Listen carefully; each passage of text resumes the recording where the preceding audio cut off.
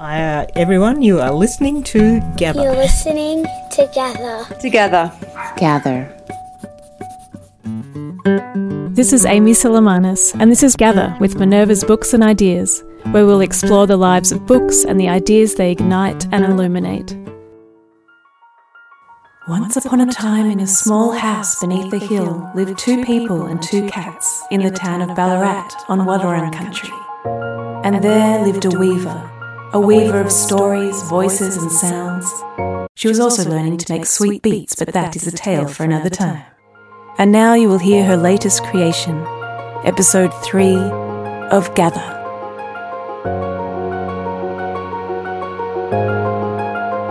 Hey, it's Amy here, thanks for that intro, and welcome to Songlines, Myth and Fairy Tales. In this episode, we look at how different kinds of sound and storytelling can transmit knowledge and emotions, and also how we can raise new voices, change narratives, and maybe even change the world. Since our last episode, in Australia we've had the complex Australia Day celebrations that have also come to be known as Invasion Day or Survival Day for our First Nations people. But when we march that street, we'll be flowing like the rivers, and we'll be bringing our freedom and liberation together as well. We've also had the Women's March calling for long overdue change, for women to be safe and heard, right from the top in Parliament down to in people's homes and communities. This episode is dedicated to all fighting for respect, peace and justice.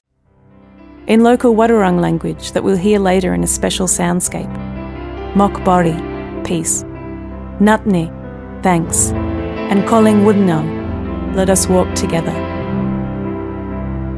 So, with some fabulous guests and creative works, here we explore the way knowledge, as well as the retelling or subverting of it, can be transmitted in many ways, through Indigenous songlines, art and new technology, through sound, in new takes on fairy tales, and in ways that both incorporate and move beyond the traditional Western systems of books and record keeping.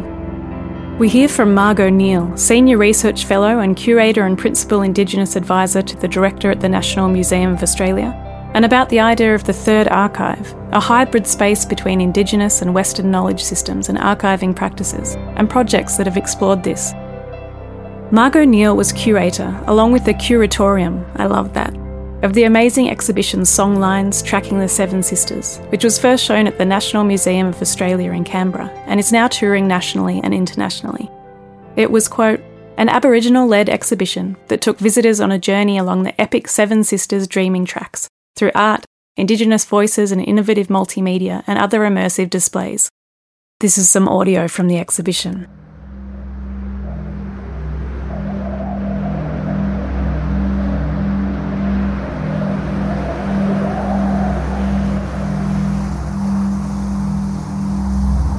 Welcome to Kunkarankalpa, a story of the Seven Sisters. The sisters are travelling country to escape the unwanted advances of their lustful pursuer, Watiniru, also known as Yoroi. You can see him, he's the snake.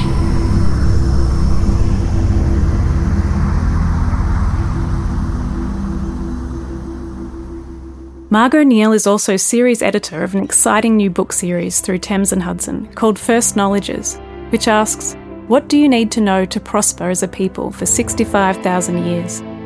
And provides a deeper understanding of the expertise and ingenuity of Indigenous Australians. Neal is co-author of the first book in the series, published in 2020, called Songlines, The Power and Promise, which will feature in the episode today as our book seed, and via a chat she and co-author Lynn Kelly had with Philip Adams on ABC's Radio National. Big thanks for letting us share some of it.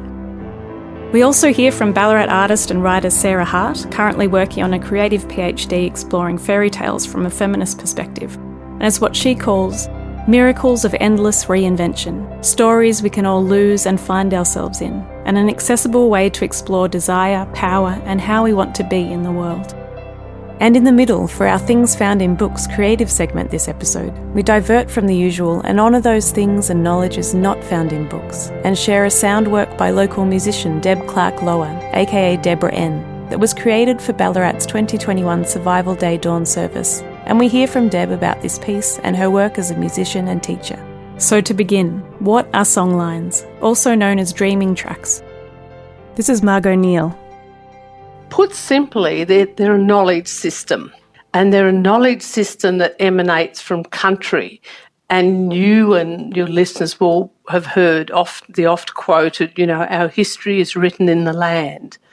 So you can visualise songlines really as corridors or pathways of knowledge that crisscross the continent, laid down over millennia. And there are maps by David Mohanjali where the whole continent is called land stories. So it's sort of intersecting networks or like a spider web. And the other way of visualising is just remembering it's a non-text-based society. So it's like dreaming tracks that connect sites of knowledge embedded in features of the land. So, and it's along these routes that people travel to learn from country. And of course, my contribution to this book was very much informed by the exhibition. And so so you don't have to be on country to travel those routes. You can have country in mind. It can be there. It can be in the songs your auntie taught you. It can be in all sorts of in performances that you remember or have or have not travelled, because there's some custodians, like in the custodians in this exhibition, that hadn't been back to country for 30, 40 or 50 years, but they could still tell you the stories and the songlines and the roots and all these knowledge centres. They hold actual knowledge, they hold ecological knowledge. They tell you how to survive in the land, what the social organised systems, the kinship relationships, the marriage rules. I mean, this, as you went through the Seven Sisters, you will see it was put into a story that you could remember for millennia by having, the great old tragic, lustful pursuit of man chasing women. But, so there's heaps of, lust, love, tragedy, comedy, all of that was in it, as all great narratives are. But that was so that you remember it, but it actually contained all the location of food sources, water sources, seasons, rituals, ceremony, and I said ecology, science, medicine. That's all in those activities, the Seven Sisters in that particular creation story. And this is Lynn Kelly from the non-Indigenous perspective. I see the songlines in a completely different way, because I can only glimpse the way an Indigenous person reacts to it. But my interest was in the memory systems, because my natural memory is appallingly bad. And I realised that Indigenous people were somehow memorising an encyclopedia of knowledge of all the things that Margot was talking about, but you're talking about every animal. And that's hundreds upon hundreds when you include all the invertebrates, and every plant and everything you could do with them all, and all the weather, and we can go on and on and on. And my question became, how the hell are they doing this when I struggle with the day of the week? And songlines are the clue to it. So if you think about something at the same time as you're thinking about a place, so you're physically at a place or mentally at a place, and think about any sort of knowledge, like Albert Einstein at the front door of the house, they will be permanently linked. And these are called memory palaces. And the ancient Greek and Roman memory palaces are just very simplified versions of Aboriginal songlines. Songlines connect memory, place, song, story, performance, and importantly, as the book discusses, are robust yet dynamic, just like country.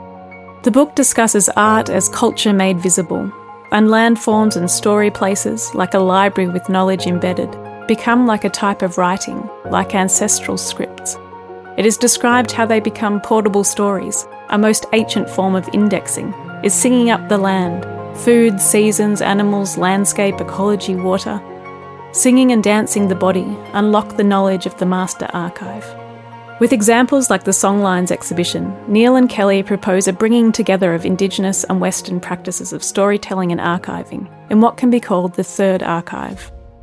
The exhibition you spoke of, Songlines, Tracking the Seven Sisters, is a good example of the third archive because it's bringing together the songlines, the knowledge of country by the traditional custodians into a format that's actually a Western format. So there's a combination of the Western knowledge system that creates something called an exhibition, which is very alien to a traditional Aboriginal, lifestyle. So just having the Western and the Indigenous brought together in some format that's accessible to both sides of the knowledge systems, you're actually creating a third archive. So if you, for example, taking that again, if you took, so the custodians of the Seven Sisters set out to preserve the songlines, the Seven Sisters songlines, because they're all very elderly and the young fellas are no longer interested in hanging out in the bush with the elders. And so they got, this is how this started. It was initiated by actually a decade or more ago before the moons lined up.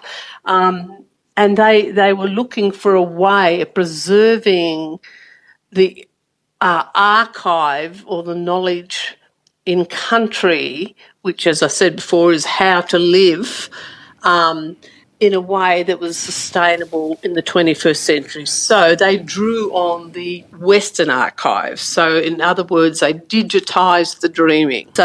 So all the material was sort of gathered, either in song, dance, interview, paintings, whatever, which was basically ground-proofed for future-proofing, and then it was all deposited in an Aboriginal managed archive called Ara Erititja, as well as the public face in the exhibition. This book is similar. The book states, it's time to go beyond learning about Indigenous cultures and start learning from them. Amazing exhibitions and books like this, Songlines, The Power and the Promise, along with books like Bruce Pascoe's Dark Emu, and the recently World Heritage listed aquaculture site Burjibim build on years of resistance to put to rest the myth that Indigenous Australians were nomadic and with primitive understanding, but rather are the world's oldest living culture, with deeply sophisticated knowledge systems and much we can learn from. Myths are powerful and can play various roles. Here we've seen the myth of the Seven Sisters. It has been said perhaps one of the world's first stories, an epic myth saga that has been found in cultures all around the world, to convey information about the sky, about gender relations, about physical and moral wayfinding, and in Indigenous Australia, containing deep layers of knowledge and meaning. On the darker side, we can see that the myth of Indigenous Australians as backward and nomadic contributed to what allowed horrific violence and ongoing colonisation, from stolen land and children, enforced education and assimilation, to genocide and slavery. The effects of all this still alive today, with youth incarceration and intergenerational trauma and disadvantage. Myths, of course, can also be used for nationalist means, and this has become symbolised in Australia's national celebration of Australia Day on January 26th each year, marked as the arrival of the First Fleet and what is increasingly known as Invasion Day or Survival Day for the first peoples who they met on the shore. The strong opposition to acknowledgement of this and calls to change the date have been fuelled by a nationalism that calls upon such arguments as tradition, but in fact was created by a particular government in the 1990s, and Australia Day celebrated in its current form with a public holiday, barbecues and Australian flags didn't exist before that. Myths are powerful. So with these thoughts in mind, we shift now to explore a creative response, a collaboration produced for this year's Survival Day Dawn service in Ballarat, and how connection to country can be amplified for both Indigenous and non-Indigenous people through what our guest musician and educator Deb Clark-Lower describes as the storying of sound. Here, shared stories of Australia may also lead to shared care and responsibility. For things not found in books, this episode we honour different knowledge systems and the use of creativity to feature a soundscape called Place We Be, produced by Deborah N, in collaboration with a number of local musicians, traditional custodians and community members, and which provides an opportunity for reflection. Here's Deb and then her beautiful piece.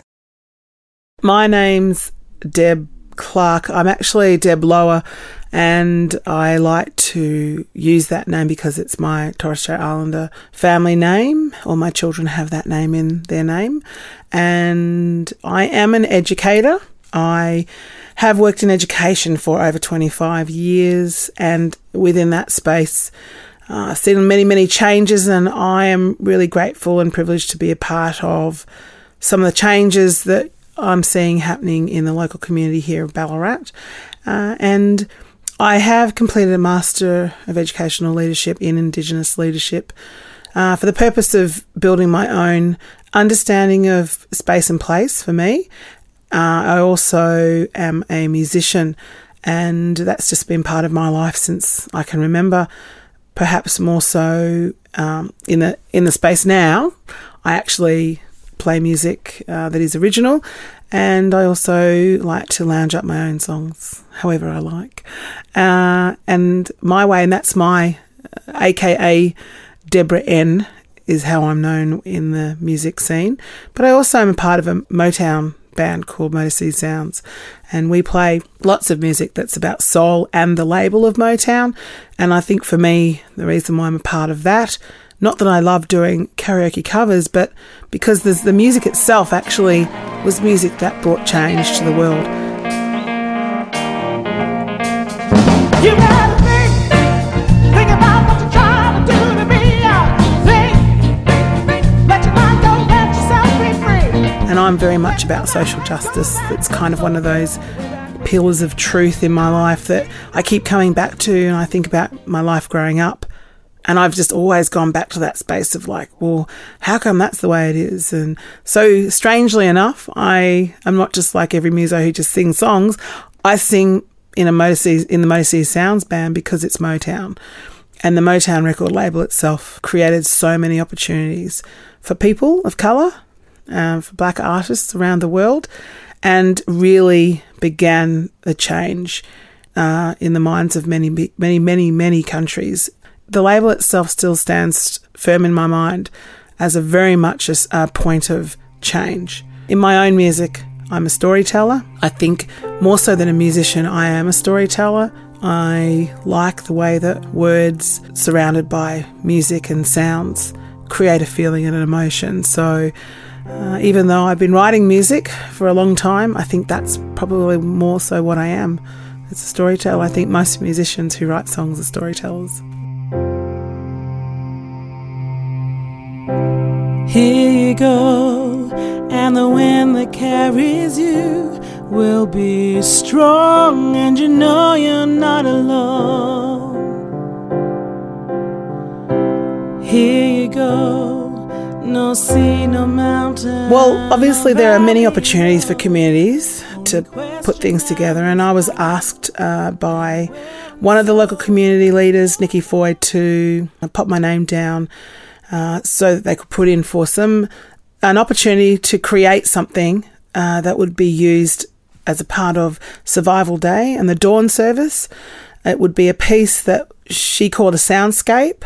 I've done many different kinds of music. I've never actually done a soundscape officially. I think we've done so many of those things where you play around with sounds, but this time it was about being able to take a moment to reflect after the dawn service. So this piece was to be very much connected with that ability to come to the dawn service, to watch the dawn service online, and then to step away, take some time for yourself and connect with the things that you heard, and to allow yourself to, I suppose, be taken on a journey whilst you thought about it that was connecting you to the space that we're in, this space, which is why it took me a while to think it through, but Place We Be kind of sat with me really well. Place We Be is about the fact that the sounds, it was created on Wadawurrung country, and the sounds are all ones that I literally went out and recorded with a little microphone that we use often for different things. And I wanted it to be very authentic. And so that's what the Place We Be piece was to be, giving people an opportunity to connect to the country that they're on.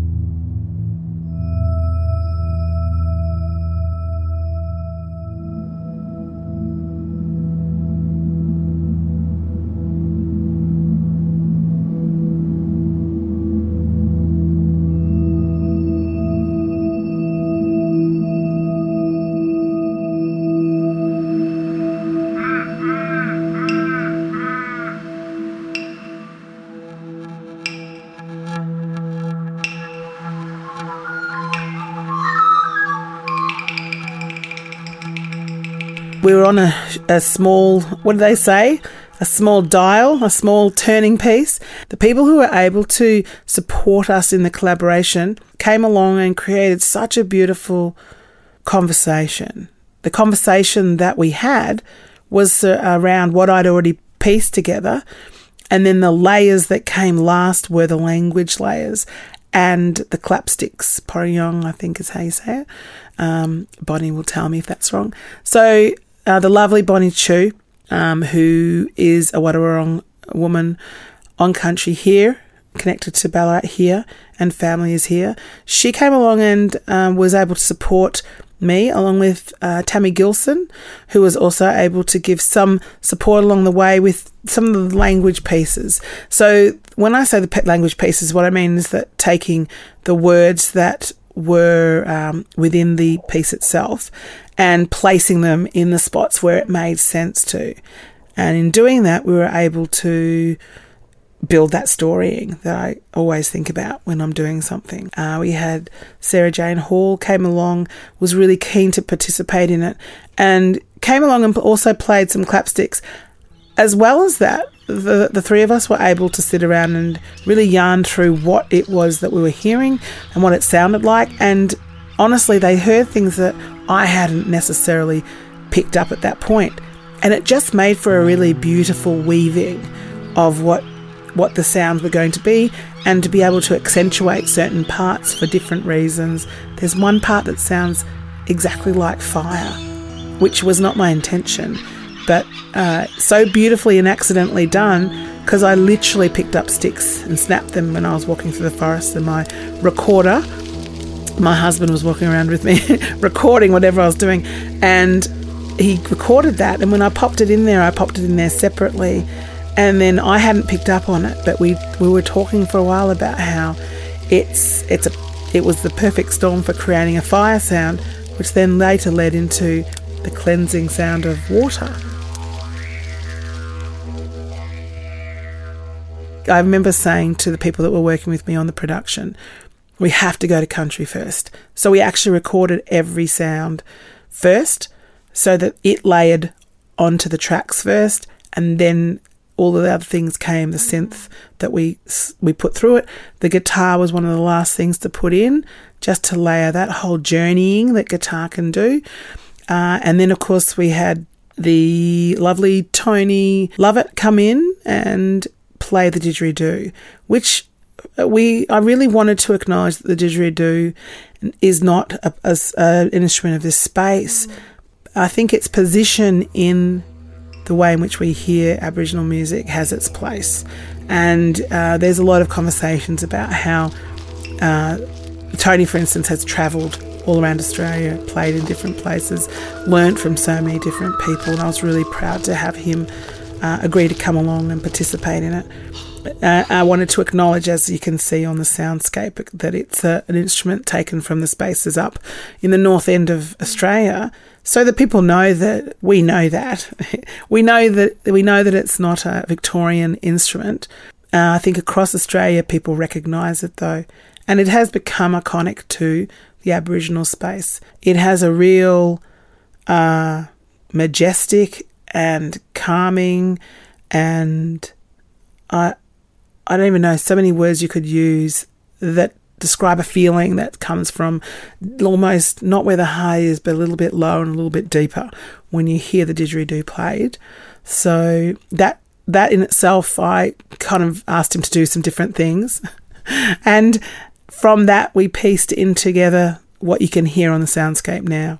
Again, a natural, organic journeying of the space that we're in, place we be.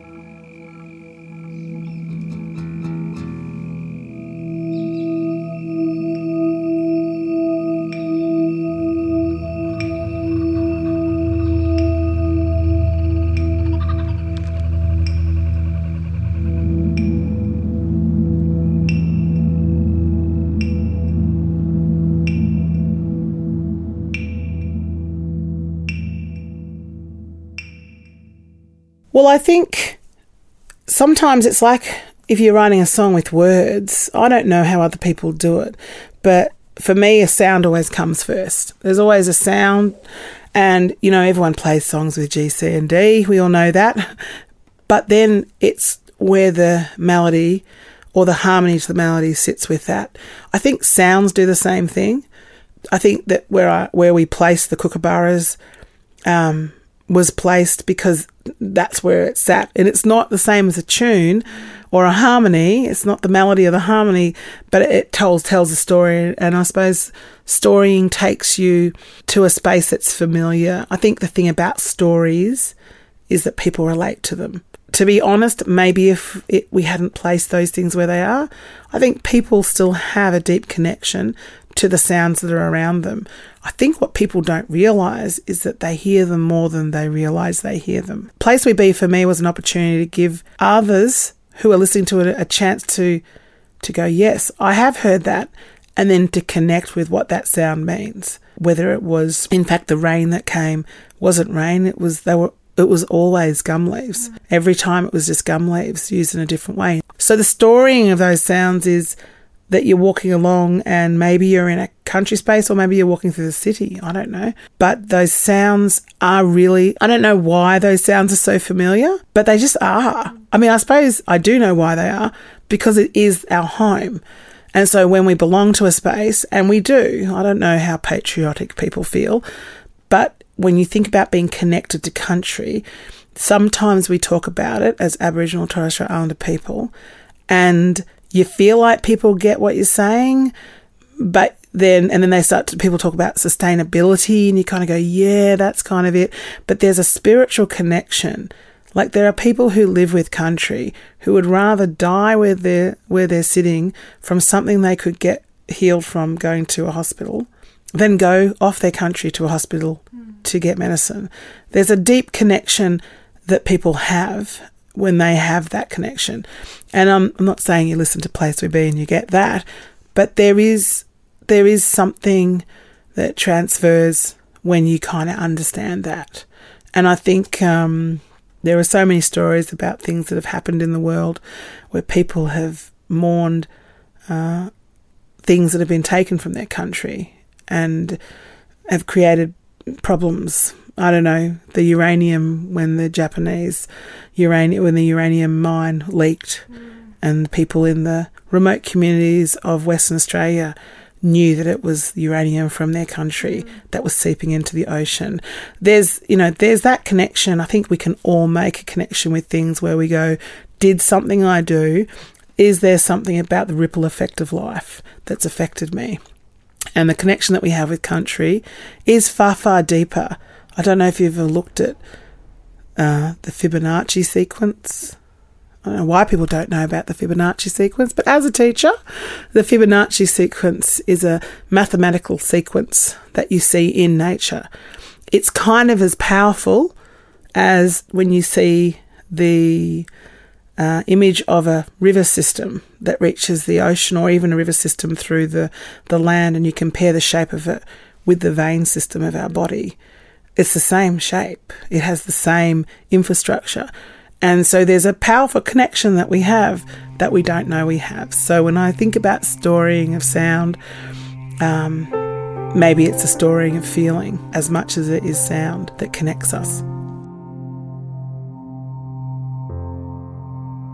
My thinking about education, we sometimes disassociate learning from everyday things with what happens in schools. There's a really important conversation to be had, I think, in the education sector. Across the board, I think early childhood does it very well.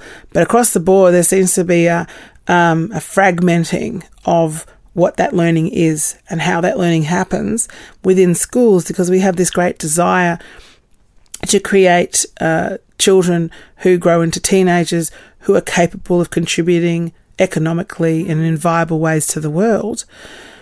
Sometimes that comes at the expense of who they are and their identity, and no truer would that be than often our Aboriginal and Torres Strait Islander students and the smorgasbord of other minority groups that come from that.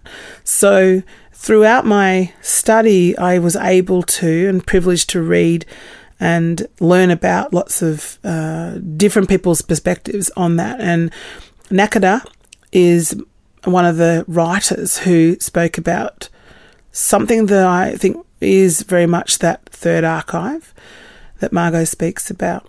And that would be the idea of a cultural, he refers to it as the cultural interface. That because there are things that happen in a Western perspective in those ways that are like brick walls, that stand there and that's what they are very different to the Aboriginal and Torres Strait Islander ways of knowing and ways of being, which don't stand as firmly as a brick wall does. And I'm not suggesting that one is better than the other. Neither is better than the other. They're just different in the way in which they've been built. And so one of the things that I started very much thinking about myself as a teacher and as someone trying to project to the world in the local space that there's a chance to make real change in good ways is innovation. And the innovation has to be different to Western ways and different to Aboriginal ways of knowing. It needs to be something new. And I don't mean new like something shiny. I mean something that lends itself to the idea of ways of knowing in the Western cultures and different to the ways that Aboriginal and Torres Strait Islander people think, but allows people to enter the conversation. I'm unapologetic about having Aboriginal Torres Strait Islander people's images of different Sally Morgan up there, or Bruce Pascoe, or local Aboriginal people in community, Deb Malera or Nikki Foy or Sissy Austin. I will put those pictures in my room every day because I want the kids to see them and to know who they are, alongside all the other amazing people who may not be Aboriginal or Torres Strait Islander. These are the little conversations that you just wish would happen at home, because then this pathway to innovative spaces, you could see it happen with such greater ease if people could understand that that's all we're talking about is equity, not equality, for all people.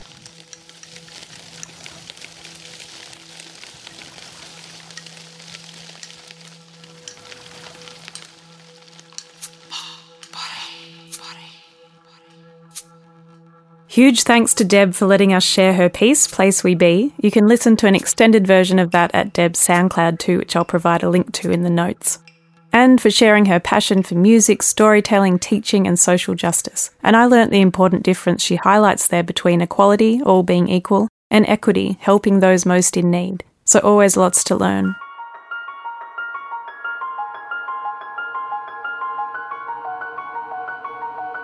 And now we turn our attention to a different kind of story, the fairy tale, and those people using this form to address representation and opportunities to change narratives, perhaps providing a new voice to those oppressed or sidelined in the past. Recently on the wonderful Brain Pickings, Maria Popova featured Rebecca Solnit's retelling of Cinderella, and Solnit's conviction that key to the work of changing the world is changing the story. Her Cinderella, Popova describes as an empowered and empowering retelling of the ancient story, which dates back at least 2 millennia and has recurred in various guises across nearly every culture since, reflecting and perpetuating our most abiding cultural myths about love, work, gender, success, waste and want, the measure of prosperity, and the meaning of purpose. Sarah Hart, a wonderful multidisciplinary artist based in Ballarat, is doing something similar with her creative PhD, and she's using Sleeping Beauty to reassess relationships between women in fairy tales. We'll hear more from Sarah and about that in part 2 of this episode, Fairy Tales Continued, but here she is on the power of stories and reading us one of her poems. Well, I think we can use stories to tell ourselves how we want life to look. I think they can operate in 2 different ways. They can be revealing of what is happening today, but they can also, be optimistic and say, this is how we want to be. And this is how we can live. These are the things that we value and would like to carry forward. And write those stories and they will become self-fulfilling prophecies.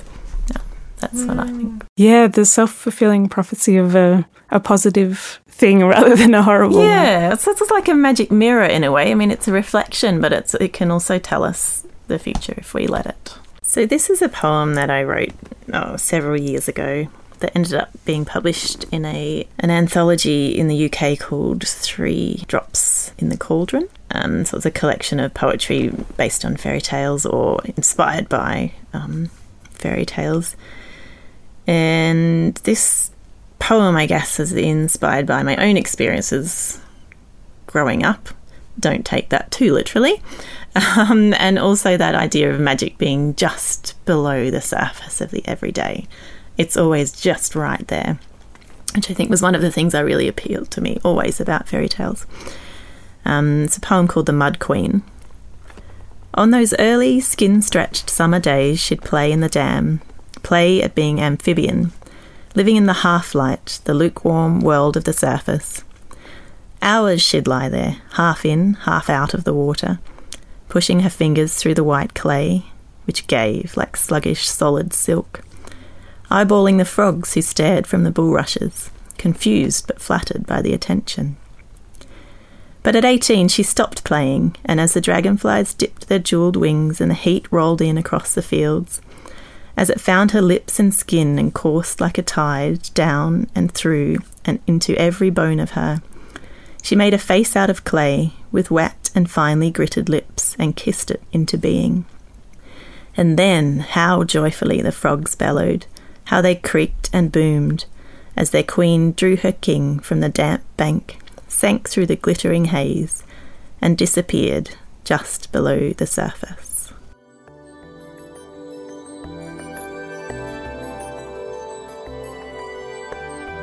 And so the use of stories, representation, myth, and different kinds of archives can help us think about power, voice, knowledge, and how we want to be in the world. In the next episode, a part 2, will be many more fabulous folk and goodies, and between now and then we'll be running a story competition for kids and young adults. Write and illustrate a 1-page story using a popular fairy tale, but changing the ending. We'll then select some to be recorded and featured in the next episode, so we'd love you and your young ones to get involved. Check out all the details in the notes.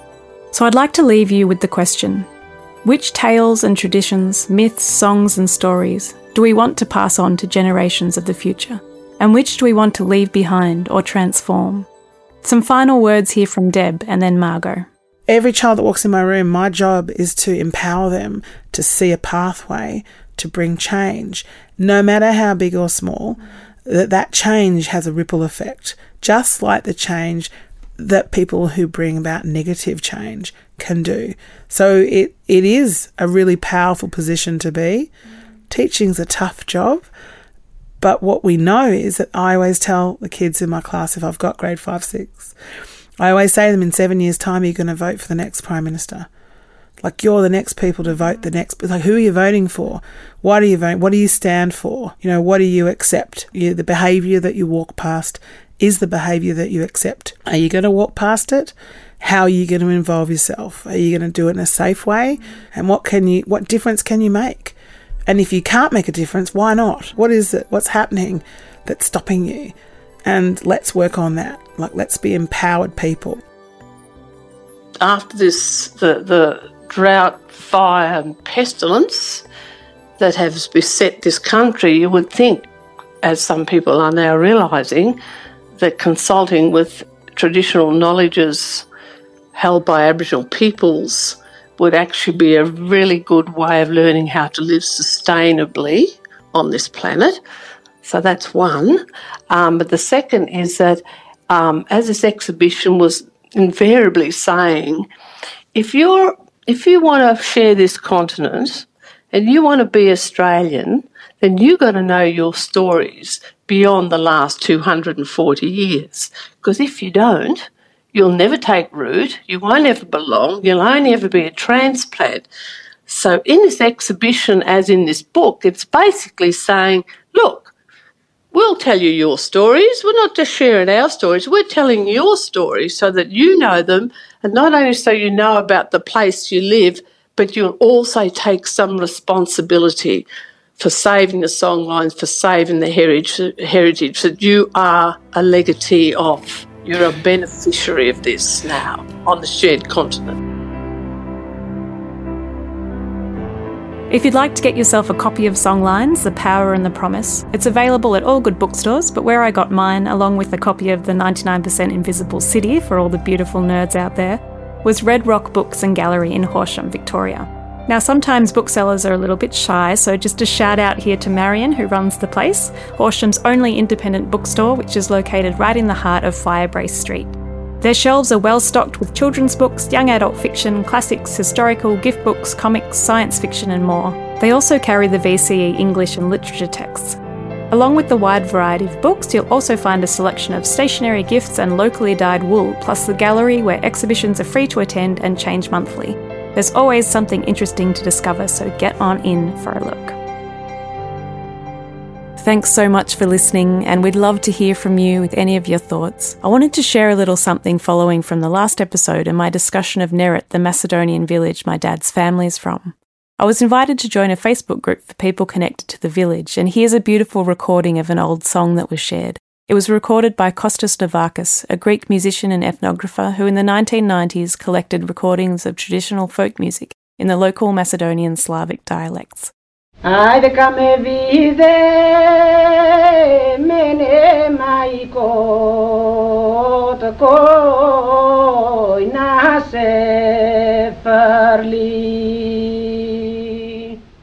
This episode of Gather with Minerva's Books and Ideas was produced by me, Amy Silamanis, with sound engineering by the amazing Dave Byrne. Our book seed for this episode was Songlines, The Power and the Promise by Margot Neal and Lynn Kelly, published in 2020 and #1 in the series First Knowledges out through Thames and Hudson.